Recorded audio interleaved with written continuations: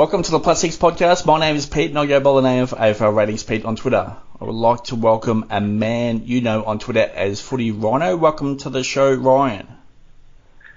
G'day Pete, how are we going? All good. Do you have your bags packed already for Footy Hub Season 2? I'm going into this season with no expectations at all. All I expect is that there will be a season. We have no idea what it will look like. This is the nice calm before the storm part where we don't have to make any grand plans or decisions yet. But yes, I'm ready to go with whatever is delivered, whether that means playing in, Gold Coast or New Zealand or the Moon or whatever the hell it is. I'll be ready. Yeah, very good. We've talked NBA previously on this podcast. What did you make of the James Harden trade? Yeah, I'm heavily invested in James Harden because I've got an NBA keeper league that's been going for about 10 years. I've had James for, I think, 9.5 years. Nice. So much so that I go by a first-name basis, as you just said. Look, I think it's pretty fascinating, the combination of those three guys, all very offensively gifted, some better at defence than others. But I think what we're going to see by the time we get to the end of the season and they've had some time to mesh is that when the playoffs come about, all three of those guys are capable of winning a game. Yep. And I think when you have those talents in a playoff game, let's say Durant goes for 40 one night and that's going to get you the win. Then the next night Harden can do that. And the next night Kyrie can do that. It's going to be pretty hard to beat those guys in a 7-game series. The chances of even 2 out of 3 having a dud series are pretty slim. And I think Harden's been knocked unfairly on his playoff performances. He's often been short-handed. There's often been coming up against fantastic teams like the Warriors. I think the criticism of his finals appearances and playoff appearances, is a little bit overblown. So I'm excited by it, and I think it's a good thing for Harden. We've seen he's been playing pretty well. His passing is getting used to its full capabilities. So, yeah, I think it's pretty good. Like the Warriors of 5 years ago, the Nets now are just a much-watch TV. Yeah, I think that's it. Like, win or lose, they're must-watch. And it's kind of like the Heat, the original sort of, big three in 2010. You just wanted to watch those games just to see, could somebody knock them off? And then it was like, fantastic if they did. But also when they were flying, it was beautiful basketball. So it's kind of win-win. And that's kind of what we love about the NBA, isn't it? It's an entertainment product. And now one of the best shows is in Brooklyn. NBA Game Pass, League Pass, I'd give it quite a bit of a workover. Okay, on to some footy. Fremantle. There has been some talk from Fremantle coach Justin Longmuir that he wants to increase efficiency in ball movement. Is it too early to make an assessment on a team that held onto the ball quite often last season? Yes, it is a bit too early. Look, it's great for him to say that, and they have been working a lot on ball movement in training. I've been down to a fair bit of Freo training. But what we need to do is we need to see it in games. This sort of stuff can take years to get right. And particularly with Fremantle, it's not that they never focused on, hitting targets or, gameplay or whatever. But it's just that Ross was a very different coach. His energy transfer with his players was more about defensive tactics and shutting the opposition down and controlling the speed and of the game and the flow of the game. Whereas I think what Justin Longmuir is trying to do is be slightly more offensive-minded, control the game with your play rather than trying to shut the opposition down. Those kind of things can take a while, particularly with a young team. But the steps seem to be going in the right direction. The vibe down at I wrote a tweet and used the word vibe. I got a lot of laughs. I can't believe it. It is a good, it is actually a good vibe. Like, that people are up and about. And somebody said to me, the training drills are the same. They're not the same. They're very different. They've got a new head of strength and conditioning, come over from Hawthorn when they were in their successful era under Clarko. Then he was at Melbourne for a little while. They poached him. They were in the hub in Cairns for a period and they poached him from there, so they obviously liked what they saw. And the players seem energised. Sometimes you just need a fresh voice, and Jason Weber had been there a really long time. Yep. And obviously had some issues towards the end with getting players on the park. So sometimes change is as good as a holiday, and I can see that at Fremantle. Sean Darcy had another injury setback with his knee recently. What is the latest on his situation and potential availability for round 1? Yeah, the weird thing is about Darcy is he gets injured a lot, but he also tends to heal pretty well. Like when you see him, he's I think 4 or 5 years into the career now. He still doesn't look like a chiseled AFL player. He's still got that sort of early Shane Mumford puppy fat a little bit. He's strong and he's big, but he still doesn't look, like he's chiseled or he's ready to go at full fitness. So these little injuries tend to pop up a lot with him, whether it's a calf or a knee or whatever. So I do worry about Darcy's longevity in terms of, can he string 15, 16 games together at any point? Can he play a full season at any point? Can he be a solo ruckman? And I'm not sure that's the case. I think he's probably going to miss round 1. He'll be touch and go. Like I said, he's kind of a fast healer, and we've still got some time, but they'll be very cautious with him as well. The thing about Freo is they don't have a ton of stocks in their ruck. I mean, after him, it's Lloyd Meek, who hasn't played yet, been okay at the lower levels, and he's a big, strong lad. Rory Lobb obviously can ruck, but prefers not to, and they kind of need him up forward if that's going to work. Brennan Cox has done a little bit of pinch hitting, and so has Matt Taberner.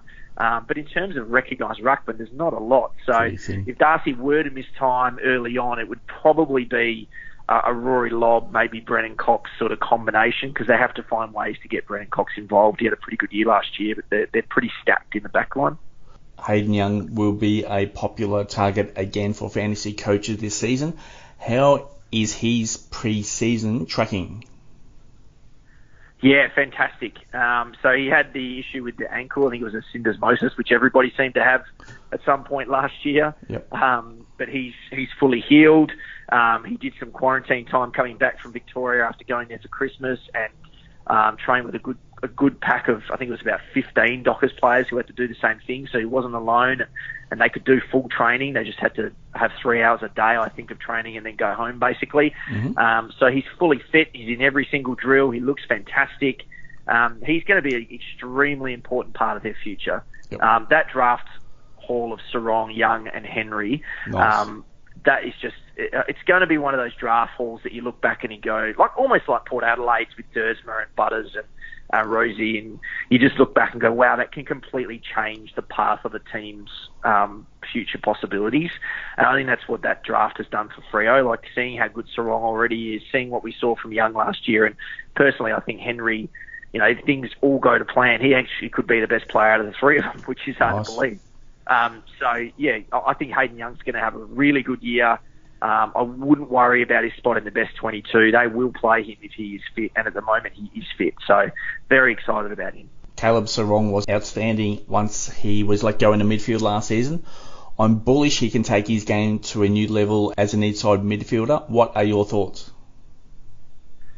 Yeah, I agree.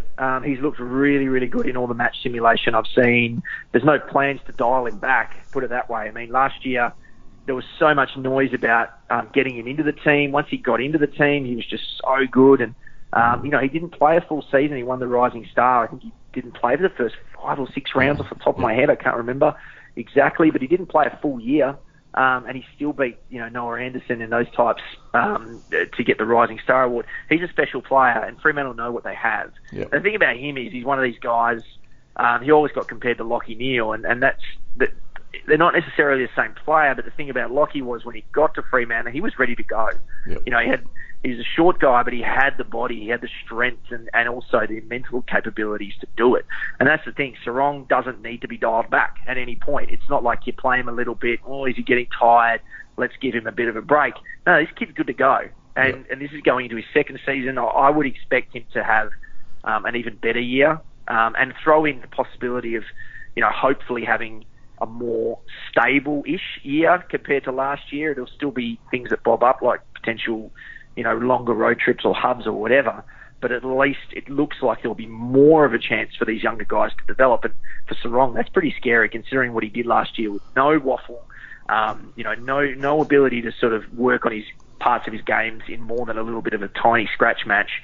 So to think what he could possibly do with, with a full system in place is pretty scary. And just to back that up one further point, is that the opposition he was up against last year wasn't just your third or fourth midfielder, it was elite number 1s and 2s. Exactly. Like, he was put in a very prominent role. I think Fife got injured last year at a couple of points, and it really did open things up for guys like Sarong and Brayshaw and even Chera to a degree. Fife spent a fair bit more time up forward as well. And I think, all of these things are opportunities. And that's what I've liked about Longmuir so far. He's willing to play the long game. He's willing to go, okay, well, look, Caleb Sarong's a huge part of our future. If we're going to win a flag that we've never been able to do before, it's going to be on the back of these guys. It's going to be on the back of Brayshaw, Chera, Sarong, Hayden Young, like Liam Henry. They're the guys I've got to invest in. And so he's not going to do the annoying thing that we've seen some coaches do in the past, where they sort of, pepper these guys in for 2 or 3 moments and then pull them back out again. Like, they're getting full-blown opportunity. So I think that's the thing, that the opportunity is going to be there. He's performed already. I just can't see a world where Sarong goes backwards, put it that way. So that's exciting. Same here. Michael Walters needed to spend time forward last season, same with Nat Fife, which does allow for development in that midfield, kind of like what you've just mentioned there. What can we expect this season on the midfield usage for Fife and Walters? Yeah, look, I think it'll be quite similar to last year, maybe even more time up forward for both of those guys. As I've sort of hinted on already, with Brayshaw, Chera, Sarong, these guys really stepping up in a big way. I think it's signalled that, you can have the luxury of giving Sonny more time up forward, giving Fife more time up forward, but also remembering that, hey, if I need a clearance or something's not right here and we need a little bit of a spark, can we throw Sonny Walters in the middle for 5 minutes and see what happens? Can we give Fifey, a quarter in the guts, a full quarter, and see what he can do, because we need to turn this around? Like, it's just all about flexibility now, and that's what that adds. You're not going to see Nat Fife play forward for, more than 50% of a game. But if he's doing that for, say, 30 to 40% of a game, which I think is completely possible, we could see something pretty special, I think. And for fantasy purposes, potentially DPP even. Like, I wouldn't put it past Fife to get that at some point this year. And Walters, I think, is the same. For years, we've heard about putting Walters in the middle. Realistically, he's just needed up forward. He's so creative. They look better when he's up there. And, you can't, at some point, you just got to realise that that's what he is. He's a fantastic forward that we can put in the middle as a spark plug every now and then. But realistically, if you're going to win games, you kind of need him up there because he's dangerous, because he has an impact. He makes life easier for everybody else. And I just think that's his best role. So as much as it'd be nice to say he's going to spend a heap more time in the middle, I think for him, he's almost the opposite of Fife, maybe a 70-30 split. And you might see those guys sort of interchange. Heath Chapman looks like another exciting prospect for the Dockers. Where is he at for this pre-season? Yeah, it's funny because when they picked him, I thought it was a fantastic pick. I tweeted that, and a lot of people were like, oh, that's not a great pick. We don't need another key defender. And I was surprised by that because I know it was hard last year. There wasn't a lot of data to go by. There wasn't a lot of games being played by these guys. But Chapman was playing in a fairly key defensive post for WA's under-18s. He did a bit for West Perth. But that's not what he's going to be in the AFL. He could be. They could develop him into that, but I don't think that's what's going to happen. I think they're going to develop him into that sort of third tall that can read the play really well and potentially run off a little bit. He may even spend time in the midfield at some point, maybe on a wing. He's got great pace. He breaks lines. This guy is not a prototypical key defender by any stretch of the imagination. So people can read the stuff that they want to read and they can, base it on a couple of games. But I'm telling you, that's not what this guy is. Like, he could be whatever they want him to be. He's pretty flexible and, with his abilities in terms of where he could go.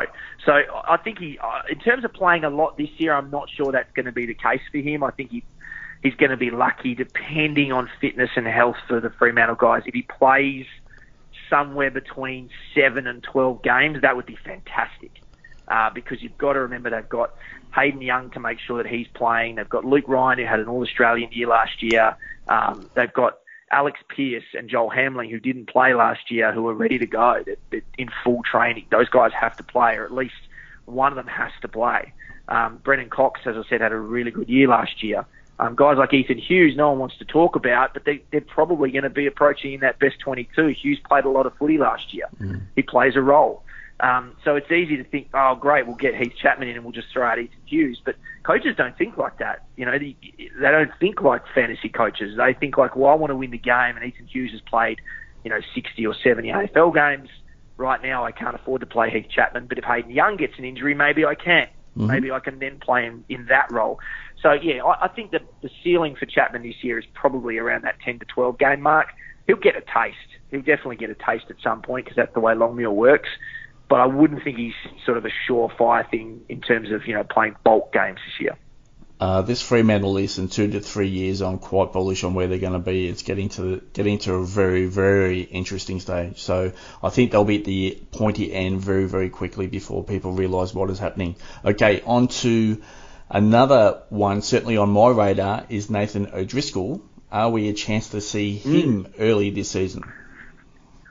Well, he's had a bit of a setback over the pre-season. Basically, since he got drafted, he already had a shoulder issue. Mm-hmm. They did some surgery. They cleaned it out. He's sort of been off to the side, doing not a heap with the main group at this point. But they love him. They were surprised to get him where they got him. He's huge for a midfielder. Fremantle had this thing about these big-bodied mids. He is exactly that. He's a monster. Doesn't look out of place, looks confident, speaks well, has his head on his shoulders. The shoulder will probably slow him down to start the year. And I think if there's a waffle season or some semblance of a waffle season and the Dockers guys can play in it, because that's the other thing, they might not be able to. If they can, then I think we'll see him play some good footy at that level. It'll be similar to Chapman, but the difference in Chapman is that Chapman's fit and he's sort of doing all the stuff that he can do right now, whereas O'Driscoll, as we know, when guys are sort of held back at this time of year by injury or whatever, and particularly when they're young guys, you can kind of get away from them. And the best case for him would probably be to get a debut maybe towards the end of the season and get a handful of games in. But in terms of playing, big minutes this year, I wouldn't think so. But for the future, I love him. He's got great size. Yeah. As I said, they were shocked to get him where they got him. The other one that we should mention is Luke Valenti. Yes. I think last year I said, look, stay away because his body wasn't right, and there were other guys that were going to sort of jump past him. I'm still a little reserved on Valenti. I'm still not 100% sure he's going to make it at an AFL level. I'm not saying he won't, but the issue for him is every time he gets up and running, the injuries come in. And he's not a lemon. He's too young to think that his body's never going to get right. But the problem is, every year there are new draftees. Yes. And there are new guys. Sarong's already passed him now. Jumped ahead of him. He sort of was in that. Yeah, and he's only a year behind, I think, Chera and Brayshaw, but now they look 3 years in front of him. It's funny how that works. And Liam Henry needs to get some game time in the middle as well as up forward next year. Where does Valenti fit? And as I said with Hughes, it's the same. You can't just say, okay, well, we'll throw Akers out of the team and we'll play Valenti. It doesn't work like that. It doesn't. You need those big bodies and you need the experienced heads. It doesn't mean Valenti's not a better player in 5 years than Akers is right now, but that's not how coaches think. So I think he'll definitely get minutes. I think he'll definitely play some games. It's time for him to show whether he can turn up or not. But I wouldn't be just, if you're drafting in a keeper league or if you're putting money into youngsters, I'm not sure he's the right investment. It could come off. It absolutely could come off. But I just think there are probably safer options out there. There's only so long that we can talk about the fact that he was a South Australian captain and that he's wearing Pavlich's number, and that he makes a lot of sense as a player.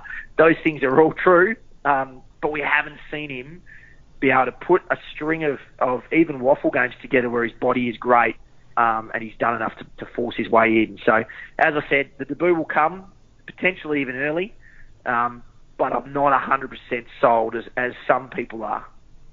On to West Coast. What is the latest on Elliot Yeo, and can we expect to see him round one? I don't think so.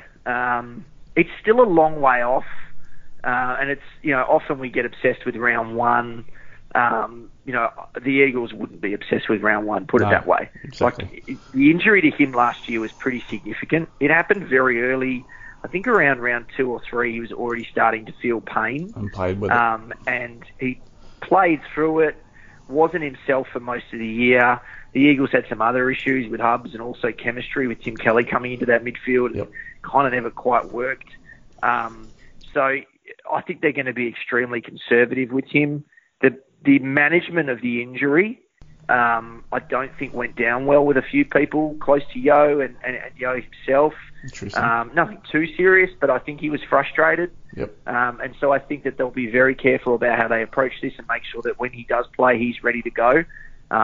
He's been very slow with his ramp up at training, a lot of running off to the side, and he doesn't look like he's moving 100% well yet. So I'd be very tentative with any sort of investment in Yo from a fantasy perspective at the start of the year. I'm not saying he won't have a good year once he gets back, but it may take a while and it may be a slow build. Even if he is there round one, which, as I said, I don't think he will be, he's not going to be in peak fitness or form. It'd be a diluted version of Elliot Yo. So, yeah, I would not be surprised if we don't see him for the first couple of rounds. And Adam Simpson mentioned recently as well, is that how do you manage those players coming back from injury with regards to a reduced cap of 75 this year and the game time percentage for players like that? So it'd be interesting to see how Yo, once he's reintegrated back into the team, what sort of minutes he does play. 100%. And you would have picked up on this too, with a lot of the coaches and a lot of the players are talking about endurance. Yep. And having to, last year, once the games were shortened and the season was shortened, it all became about bursts. Yeah, and, we said the same thing at the same time. How fast, correct, yeah, how fast can you possibly go for, this shortened game period? And already we've seen the adjustment in training and the language that's being used by these coaches and players to, we need to be able to run out games, longer games, full-blown games, and we need, 22 guys out there who are really fit and who can do that.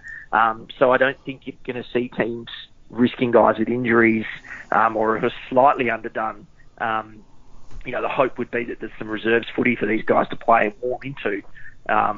We don't know. Obviously, it's too early to say.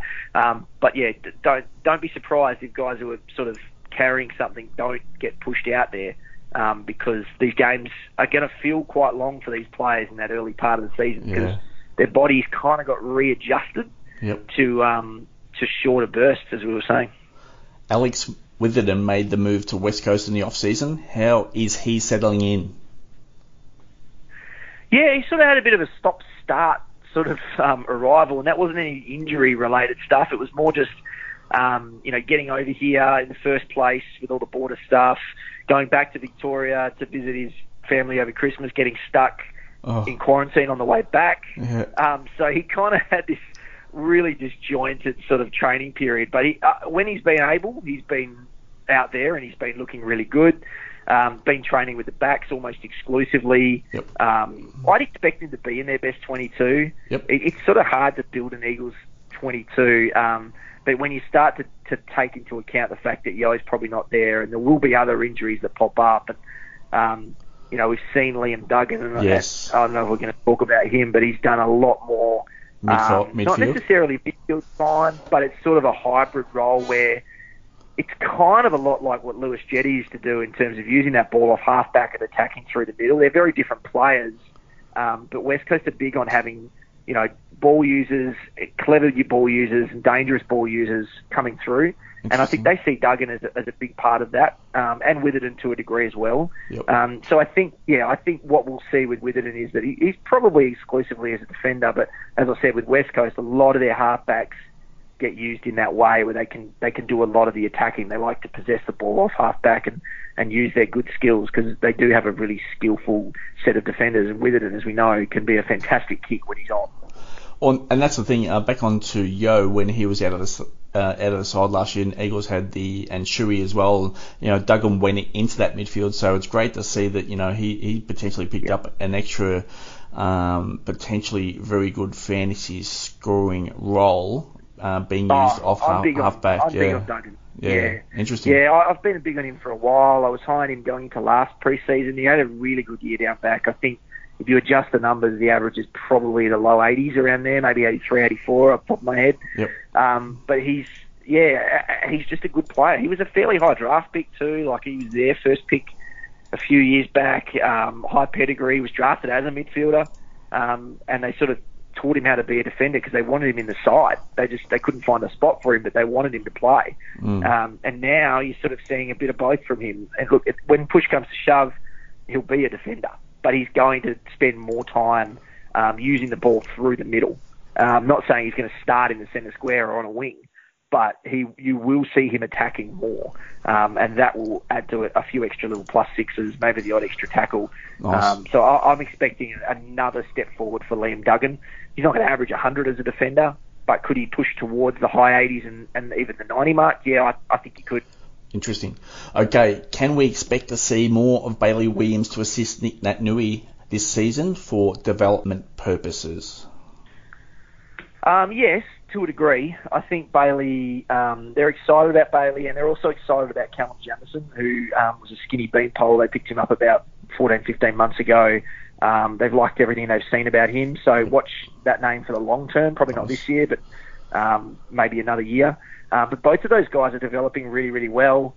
Their ruck situation is weird at West Coast. Obviously, Hickey's gone now. Yep. Vardy had some health scares at the end of last year. Yep. But it really it's Nick Naitanui and somebody else. That's just how it works. Oscar Allen spent a bit of time pinch hitting. The problem for Oscar Allen is Josh Kennedy is still playing and Jack Darling is still playing. Yeah. Oscar Allen is going to be a stay-at-home forward. He's going to be Josh Kennedy, yep. Or at least in that role when Kennedy is done, probably another year. Yep. But at the moment, they have to find a way to use him in multiple ways, and I think that's why he's had to pinch it in the ruck. When Kennedy or Darling aren't playing and Oscar can spend more forward time, then you get a Bailey Williams into the side or you get a Vardy. Bailey Williams, I think, is ahead of Vardy now. I think if they had a choice, they would play Williams. Yep. And then obviously Jamison's further down the totem pole. But yeah, I don't think Bailey's going to play 15 to 20 games. Could you see him play 5? Yeah, absolutely. And that, as I said, that really depends on what Oscar Allen is doing. Yep. Because just playing Kennedy, Darling and Allen up forward, doesn't always work for West Coast, and they've struggled in the past when they've done that. Last year, when everyone was fully fit in the midfield, the centre bounce group was Yo, Shuey, Kelly, Gaff, Sheed, and finally Redden. Will that be the same group again this year? Yes, I think it will. We saw Redden's role go backwards last year. He sort of almost became a defensive midfielder. Yep. Didn't really get his hands on it a lot, so it was a real step back for him. Mark Hutchings is really not in their best 22 anymore, and he's also had a bit of a setback with an injury as well. He's at a clean out, so It's not a major one, but it'll keep him out of first round calculations. I think that's probably it. I can't see anybody else really breaking into that group on a consistent basis. As I said, I don't think Duggan starts in the centre square. Could he run through there? Absolutely, but I don't think he's going to be in that sort of position. So you're really, again, looking at the Shuey, Gaff, Kelly, Yo, and then Redden sort of as the last guy in there. That's pretty much what they are. There's no surprises there. West Coast are pretty consistent with what they trot out. Yep. Could we see Luke Edwards this season? Maybe. It's funny with him because you sent me an email saying what we were going to talk about, and when you mentioned him, I was like, oh, that is astute, because I've been down at a lot of West Coast training in the last 6 weeks, and he kind of stands out. Yes. He's big. He's way bigger than his dad was, and he just has a presence. And I keep sort of some players just draw your eye to them when they're training, and he's one of those. I don't know if he plays this year, but if there's a debutant for the Eagles this year from their recent crop of draftees, I reckon it's probably him. I mean, Zane True is the one that got a lot of hype, and he's been okay as well, but he had a slightly set back pre-season with some stuff that he's carrying over. Yeah. But I think if I had to put my life on it, I would say Edwards is probably more likely to debut sooner. But in saying that, West Coast, as I said, are very set, but don't have a lot of spots and not a lot of wiggle room. So if he gets a spot, it would have to be like last year with towards the end of the season when they had 5 or 6 first choice mids out and they were playing Luke Foley and Xavier O'Neill and these types. And he's the other one. Xavier O'Neill is kind of ahead of these guys now, like ahead of Edwards and ahead of True. Yep. And he may be someone that spends some time in that centre square, because I think he was a pick 23 or 24 not that long ago. They need to see what they have in him. He's kind of like Valenti for Fremantle. Yep. Like, okay, can this kid play? Can we see what he is? We need to get 10 games into him this year to see what we have. And if we don't have anything there, we can move on. Otherwise, let's invest a bit of time. And I think they do like him. I think they do like Xavier O'Neill.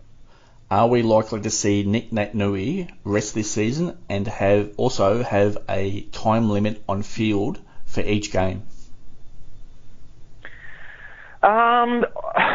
It depends on what the season looks like. If it's a full-blown season, 20-minute quarters, normal travel, there's so many elements that led to what we saw with Mick last year. He increased his game time as the season went on. He had a fantastic year, arguably his best individual year. He's All-Australian and won the B&F for the first time. Yep. So that's a pretty good year. I can't imagine that he goes backwards. He knows he doesn't have that long left. Yep.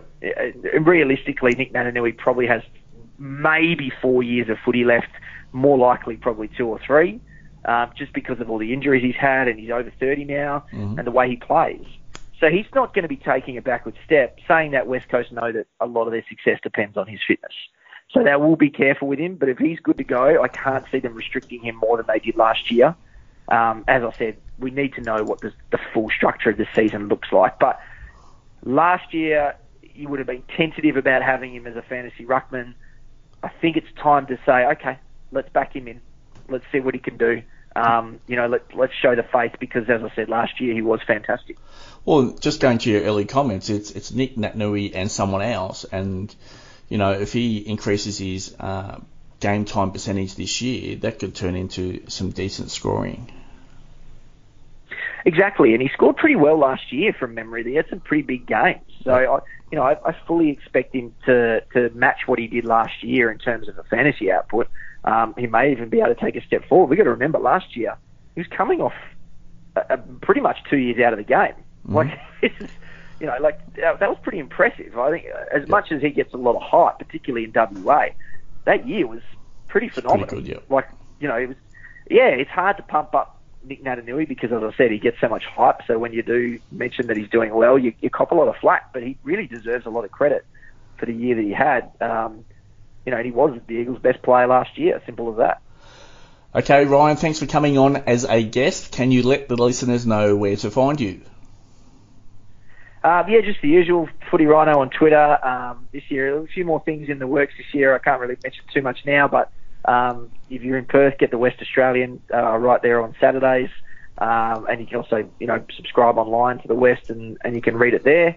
Otherwise, I'll be plugging away like the rest of you, trying to win my league, and hoping that all of that work comes to fruition.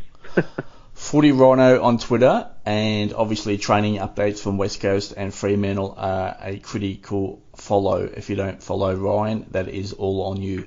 Okay, Ryan, thank you again for coming on the podcast. We'll catch you again sometime soon. No worries. Thanks, Pete.